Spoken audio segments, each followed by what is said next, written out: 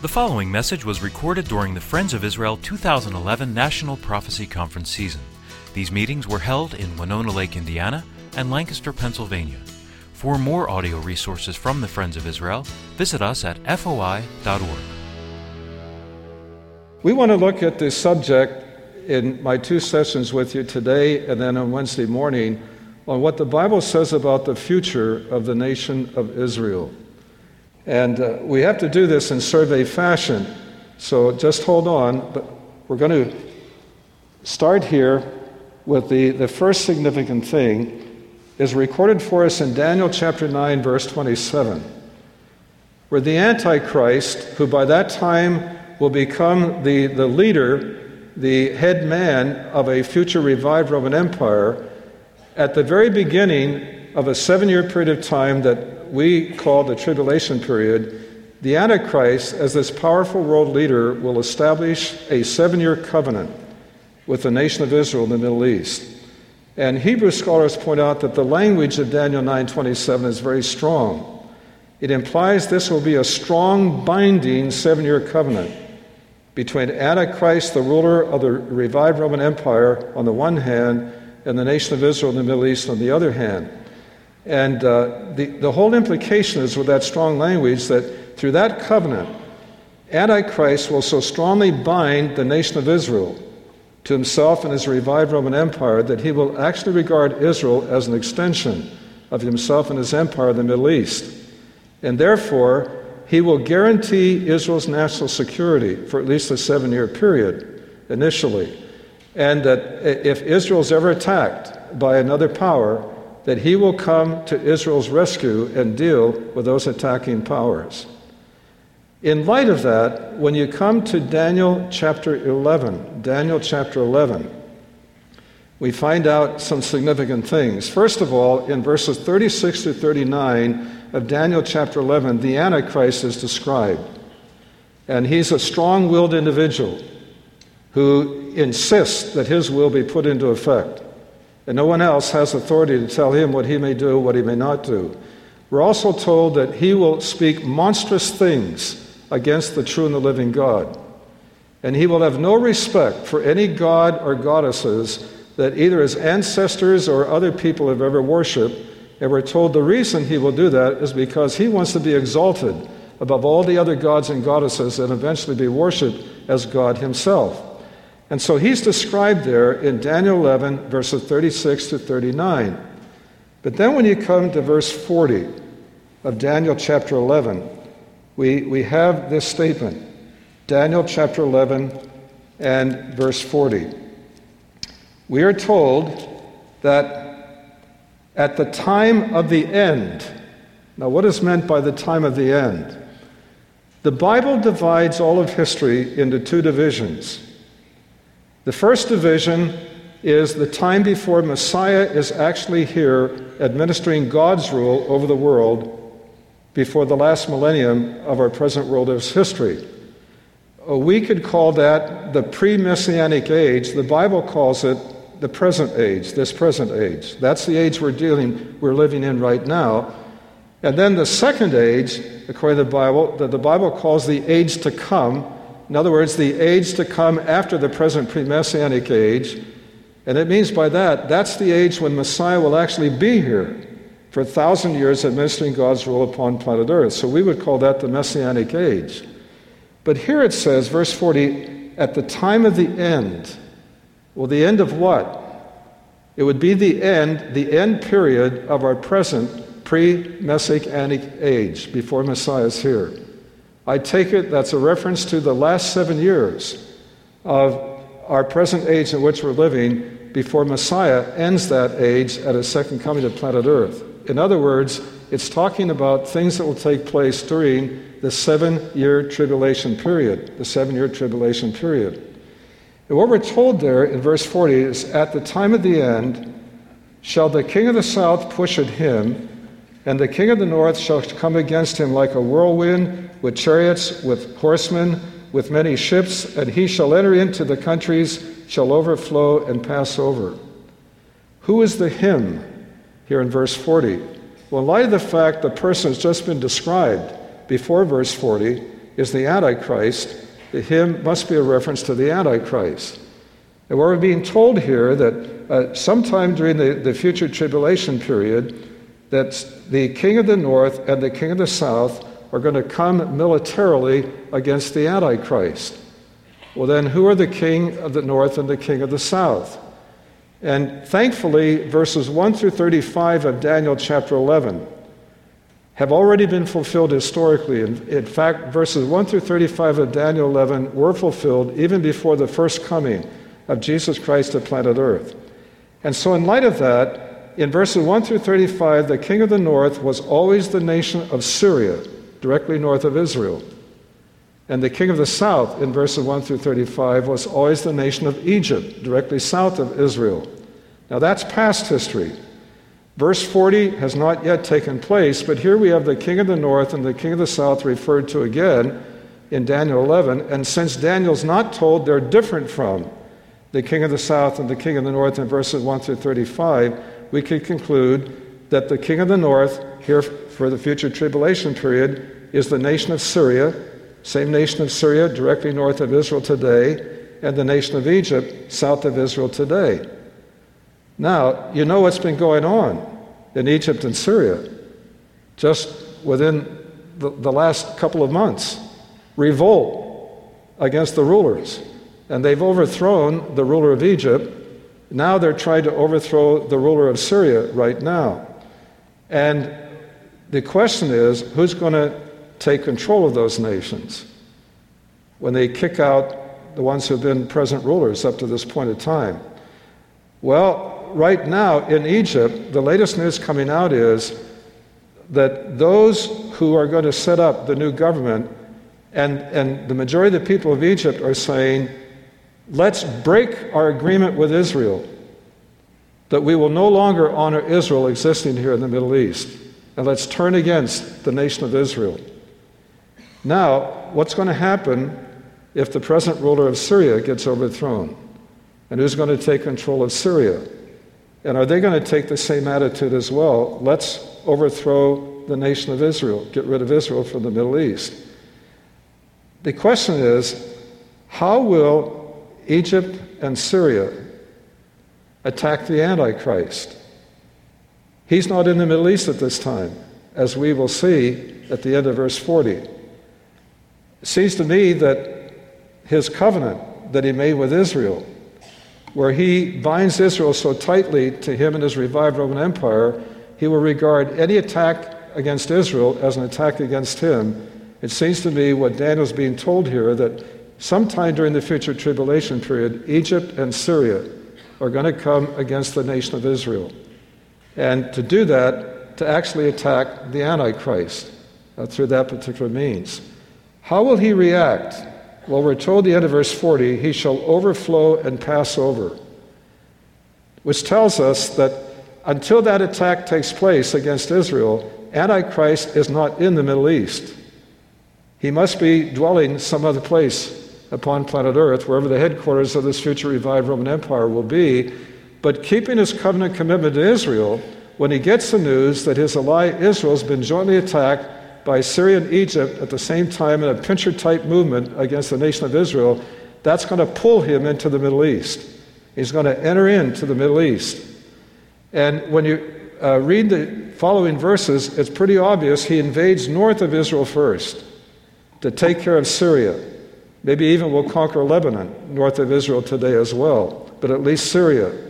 But then when he's done with Syria, we are told then in verse 41, he shall enter also into the glorious land. What would be the glorious land in the Bible? The land of Israel. Once he's done with Syria, north of Israel, he starts marching his revived Roman army south through the land of Israel. And we're told that as he's moving down through the land of Israel, he won't take the time to cross over the Jordan River to the east of Israel, where the nation of Jordan would be today. And the reason he won't take the time to do that is because he wants to get down and deal with the other nation that attacked Israel, Egypt. So when he marches his army south through the land of Israel, he goes straight down to Egypt, and we're told that he's able to conquer the whole land of Egypt, with its western border with Libya and its southern border with what in Daniel's day was Ethiopia, but that's not modern-day Ethiopia. What is the counterpart of ancient Ethiopia is Sudan, which is the southern neighbor there of Egypt. And so we're being told that Antichrist will be able to conquer the whole land of Egypt, and once he does that, he begins robbing Egypt of its wealth and its resources. And it will look as if that particular part of the Middle East is going to come under the Antichrist rule and control. But, note if you would please the contrast word in verse 44, but tidings out of the east and out of the north shall trouble him. Well, Antichrist is down in Egypt, plundering the wealth and resources of that nation. He will receive very disturbing news from the east and from the north. Now, obviously, the question is, what will be the content of that disturbing news? I would suggest to you that that disturbing news is what is recorded for us in the prophet Ezekiel, chapters 38 and 39. Ezekiel chapters 38 and 39, where the prophet Ezekiel, who, by the way, was a contemporary of Daniel, they were both prophets of God at the same time. They were both over in Babylon as a result of the Babylonian captivity of Israel, and they knew each other.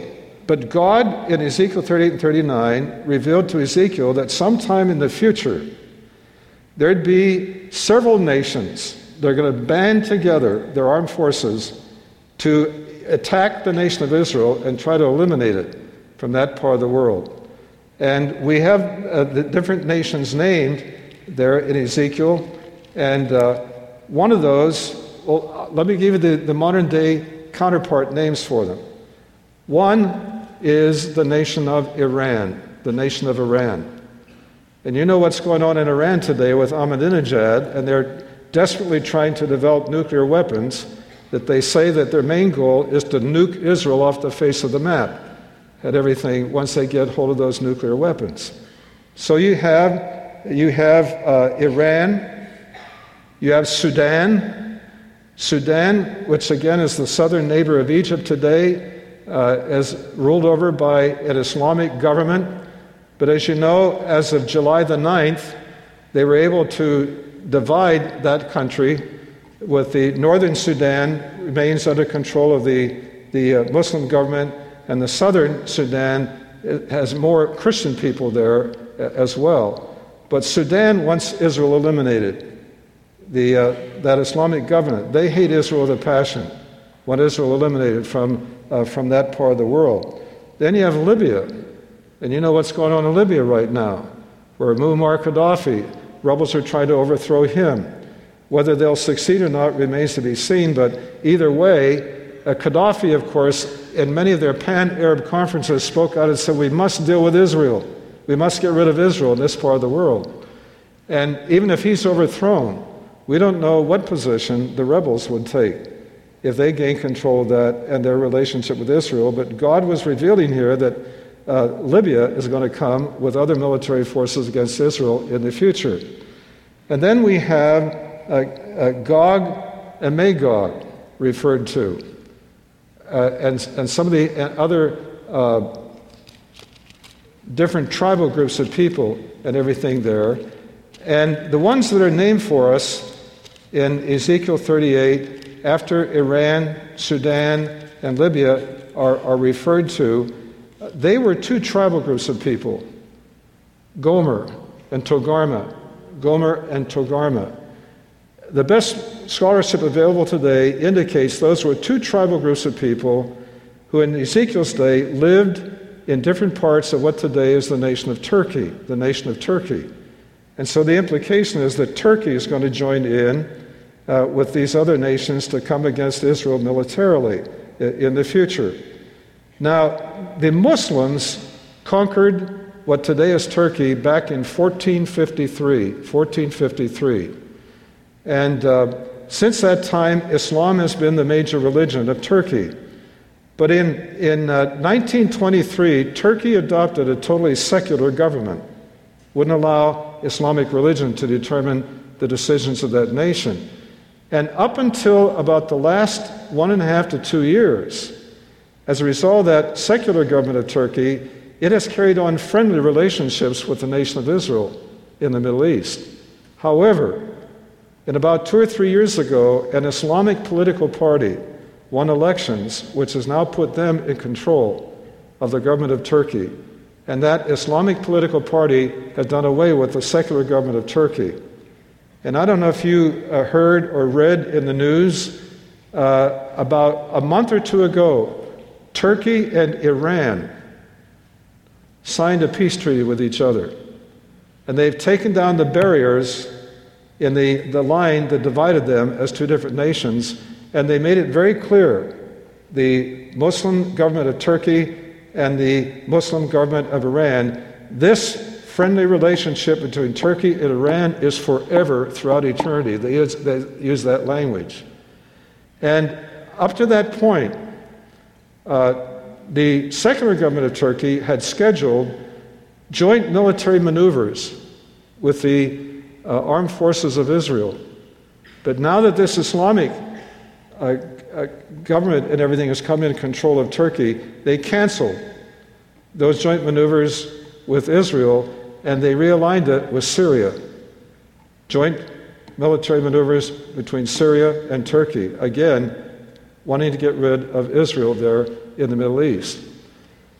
Then we have another nation named here, Gog of the land of Magog. And when you go over to verse 14 of Ezekiel 38, we're told that Gog is going to come, and the Hebrew says, from the remotest parts of the north, going to come down against Israel with a great military force and allied with these other nations that were referred to in Ezekiel 38. And if you were to put your finger on a world atlas of the state of Israel and move it straight north and go as far north as you can and be in landmass, you'd end up in the heartland of the Soviet Union or Russia. And it says that Gog of Magog is going to come from the remotest, the farthest parts of the north, down against the land of Israel. And we're told here in these verses like 13 and following, this is going to be in the latter days. In the latter days. Well, the latter days of what? The latter days of this present pre-Messianic age in which we're now living. I take it again during the future tribulation period. In fact, if you go to verse 8 of Ezekiel 38, after many days you shall be visited, in the latter years you shall come into the land that is brought back from the sword, is gathered out of many people against the mountains of Israel, which have been always waste, but is brought forth out of the nations, and they shall dwell safely, all of them. You shall ascend and come like a storm. You shall be like a cloud to cover the land, you and all your bands and many people with you. Thus says the Lord God, it shall also come to pass that at the same time shall things come into your mind, referring here to the ruler of Gog of Magog, things will come into your mind. You shall think an evil thought. You shall say, I will go up to the land of unwalled villages. I will go to them that are at rest, that dwell safely, all of them dwelling without walls, having neither bars nor gates, to take a spoil, to take a prey, to turn your hand upon the desolate places that are now inhabited, and upon the people that are gathered out of the nations, which have gotten cattle and goods that dwell in the midst of the land. Notice it's saying this invasion against Israel will take place in the latter years, the latter days, again, of our present pre-Messianic age, which says to me this is going to take place sometime during the future 7-year tribulation period. And it talks about it'll be after Jews have come back, been restored to their homeland. And of course, that began on a major scale in 1948, after the UN had mandated land given to the Jewish people to reinstitute a new state of Israel. But it also says it's going to be at a time, though, when Israel feels so safe and so secure, it doesn't have walls around its villages, which says it's going to be a time when Israel feels so safe and so secure, it doesn't feel threatened, and it's let down its own defense to defend itself. Is there any time, now, let me ask you this, is that the attitude of Israel right now? No way. Israel right now is has some of the most phenomenal weaponry ever devised by mankind. They've even taken some of our best weapons and made them even more effective. They have to be, because of all the threats coming against them. Is there any period of time between now and the second coming of Jesus Christ back to planet Earth when Israel will feel so safe and so secure it'll let down its own guard militarily? Yes, during the first half of the 7-year tribulation period, as a result of a powerful world ruler, Antichrist, the head of the revived Roman Empire, guaranteeing Israel's national security. Now, we're going to see later on, that's only during the first half that Israel's going to feel that way, and we'll see why, because Antichrist eventually is going to change his attitude toward Israel, and then he's going to start desolating it. So I'd propose to you, this invasion, multinational invasion of these nations against Israel, will take place during the first half of the 7-year tribulation period when Israel feels so safe and so secure because of that strong covenant that Antichrist has established with it to protect it against all enemies. Now, I surmise this will be right before the middle of the 7-year tribulation period. Now, keep in mind again, the reason we came here was because, according to Daniel 11, when Antichrist is down in Egypt, plundering of its resources and wealth, he gets disturbing news from the east and from the north. Where is Iran located geographically with regard to the nation of Israel? Due east. Where is Russia in relationship to Israel? North. Where is Turkey in relationship to Israel? North as well. But what about Libya and Sudan? Libya isn't north or east of Israel. Sudan is not north or east of Israel. Libya and Sudan are southwest of Israel. What about this? They're going to be joining in this. In order for them to come by land up against Israel, when Iran comes in from the east, Russia and Turkey come down from the north, they would have to go through the nation of Egypt to get to Israel, because Sudan's south of Egypt and Libya is west of Egypt. In order for them to come up against Israel in this joint attack, they'd have to come through Egypt. But who's in Egypt at that time? Antichrist with his revived Roman armies. And there's no way those two nations would dare to take him on and his revived Roman armies. And so it seems to me that will force Sudan and Libya to put their troops in boats and go north up through the Mediterranean Sea and join in with Turkey and Russia, and now with them come down from the north against the nation of Israel. I would propose to you, this is the essence of the disturbing news that Antichrist will hear while he's down in Egypt, disturbing news from the north and from the east. In light of that, when you go back to the book of Daniel again, in chapter 11, this is what we're told, verse 44 of Daniel 11. But tidings out of the east and out of the north shall trouble him, and he shall go forth with great fury to destroy and utterly to make away many.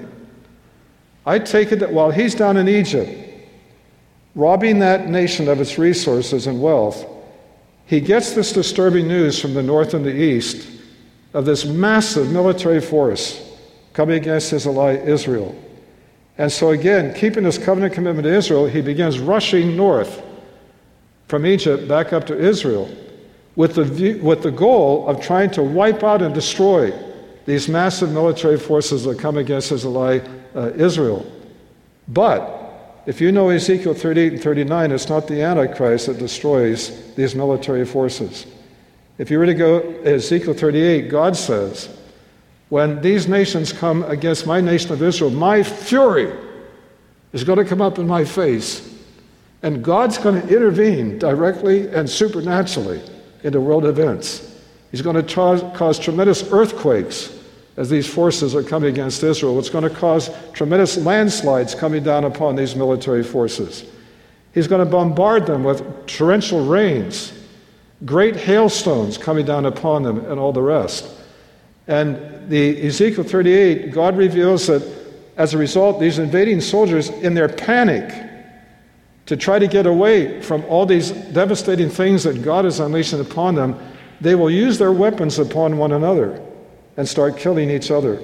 And God will wipe out these massive military forces of Russia and Turkey and these other nations there in the mountains of Israel, and thereby preserve the nation of Israel there in its homeland at that particular time. So the end result is that by the time Antichrist gets up there with the goal of trying to eliminate these forces, God's already eliminated them. And all these dead soldiers are laying around there. That now gives Antichrist a totally free hand to do what he wants in that part of the world. Because all these great military forces have been wiped out supernaturally without his firing one man-made weapon. And I wouldn't be surprised that he may try to claim that he's the one who wiped out those forces without one man-made weapon.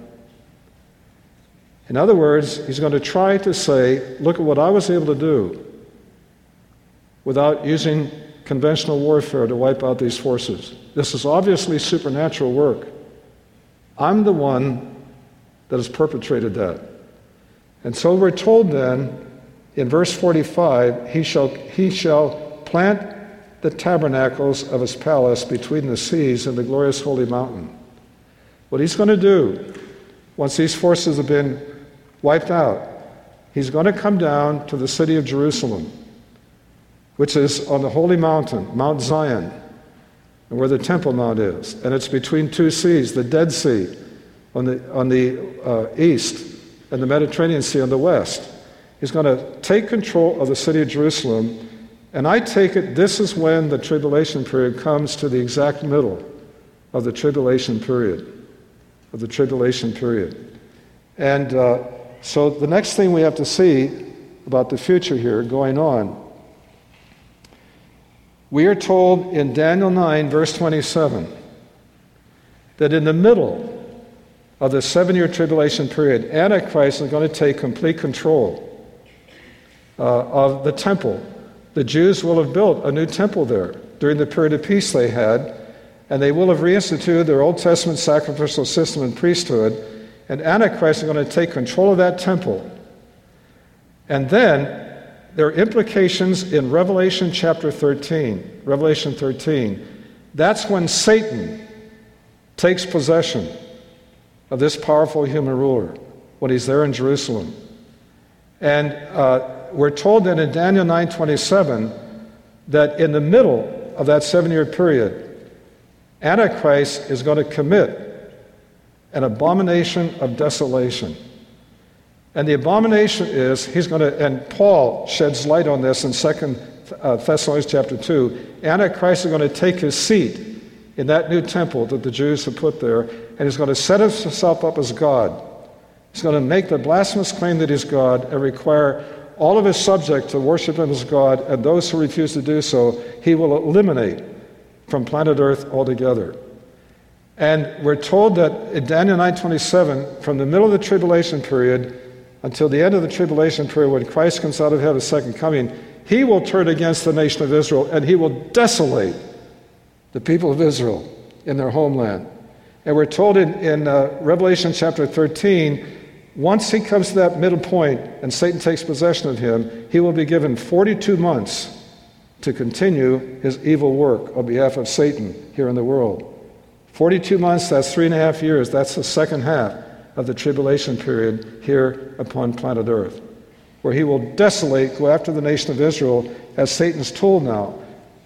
Complete about-face from being Israel's protector to now being Israel's ultimate enemy, human enemy upon planet Earth, and doing Satan's work of trying to eliminate the people of Israel from the face of the earth before they can repent of their rebellion against God and accept their Messiah, their true Messiah, as their Messiah and Savior. And that's the way it's going to continue. You know, Jesus, in Matthew 24, verse 15, he says, He's speaking to Jews who will be living in their homeland at that time. When you see the abomination of desolation, this abominable thing, a man going into a temple of God and proclaiming he's deity, when you see that taking place, that's going to desolate you people in the land of Israel. For those who are living at that time, flee as fast as you can to a mountain wilderness area, because then will be such great tribulation, such as never been in all of past history, or ever will be again. That's the second half of the tribulation period. It's the final tribulation, the great tribulation. You know, Jesus in Matthew 24 divides that 7-year period into two groups. The first 3.5 years are the beginning of birth pangs. But the second 3.5 years are the hard labor birth pangs. Unparalleled time of trouble for Israel and even for the world. Great tribulation such as never been in all of past history up to that particular time.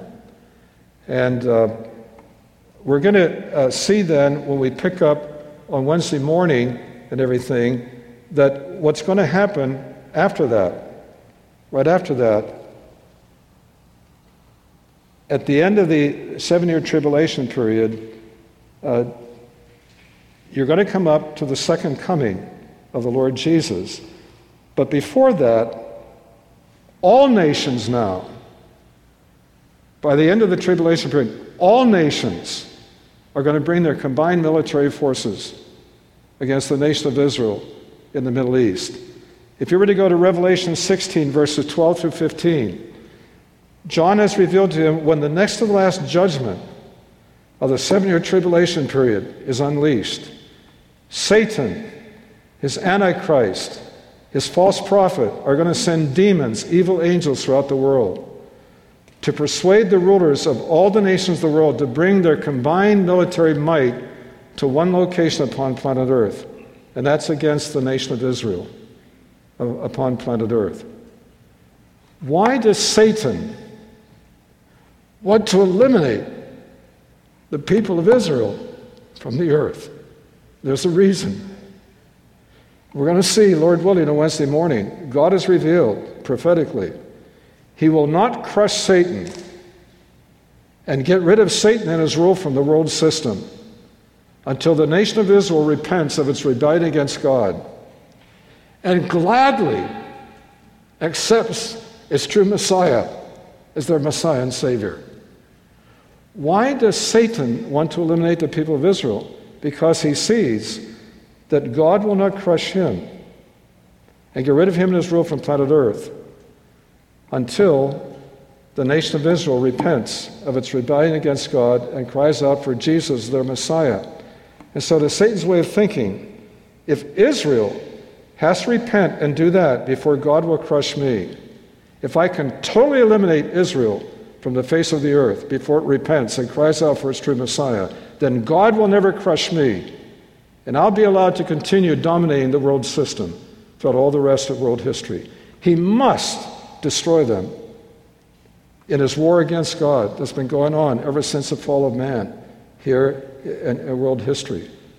He must go after them. And this is why the people of Israel, historically, ultimately, have had more attempts at genocide brought against them than any other ethnic group in all of world history. And what we're seeing here, Israel's worst days are still ahead. And when we see what's going on now in the world, right now, and more nations, and right now the leadership of our own nation isn't too favorable toward Israel, you cannot help but wonder, is the stage being set right now for some of these things that God foretells is going to take place in the future with regard to the nation of Israel? But we're going to see, Lord willing, on Wednesday morning when we pick up this point, Satan's never going to be able to totally eliminate them. Many of them will perish. Many of them will perish. Zechariah 12 through 14 describes this as well, and it says, when all the nations of the world bother themselves with what's to be done with Jerusalem. Well, you know, right now, the UN is going to say, when we set up, forget Israel and this, the world's going to set up a Palestinian state, And we're going to force Israel to give up at least half of the city of Jerusalem. And the world says, we've got to do this in order to have lasting peace. God says in Zechariah 12, when the whole world bothers themselves with what's to be done with Jerusalem, even if all the nations come, that's exactly what's going to happen. And all the nations of the world are going to send their armed forces there in the land of Israel. And as they sweep across the countryside, the last two verses of Zechariah 13 indicate 2/3 of the Jews living in the land at that time will perish very quickly. And the 1/3 remnant left get bottled up in the city of Jerusalem. Then all the armies of the nations come and surround that city. And they're in the process of attacking that city to try to eliminate the 1/3 remnant of Jews that are left in that particular city. God will not allow his people of Israel to be totally eliminated from this earth. And we'll see why. Because he has a purpose for them during the 1,000-year reign of Jesus Christ here upon planet Earth. And so he's not going to allow that to take place, in spite of the forces of Satan and the Antichrist and others that come against his people of Israel. God our Father, we worship you because you're the sovereign God of this universe. And we thank you that you have a plan and purpose for the people of Israel. You've chosen them to be your special people, not because they were better than anybody else, but because you intend them to play an incredible key role in the accomplishment of your plan and purpose for world history. We pray that you'll take these things, some of which are very solemn for us in light of trends that we see going on in the world today, but use them to confirm to us all the more the accuracy of the Word of God. These things are now happening are no accident. And you know from the beginning what's going to take place. And that's why in your sovereign rule you could foretell centuries ahead of time, millennia ahead of time, these dramatic things that would take place at the end times, and how you're going to focus again your attention upon the people of Israel and the key role that you plan them to carry out in accomplishing your plan and purpose for your honor and your glory in the course of world history. For all of this, we worship you and we thank you in the name of your beloved Son and our Savior, your Messiah, Jesus Christ. Amen.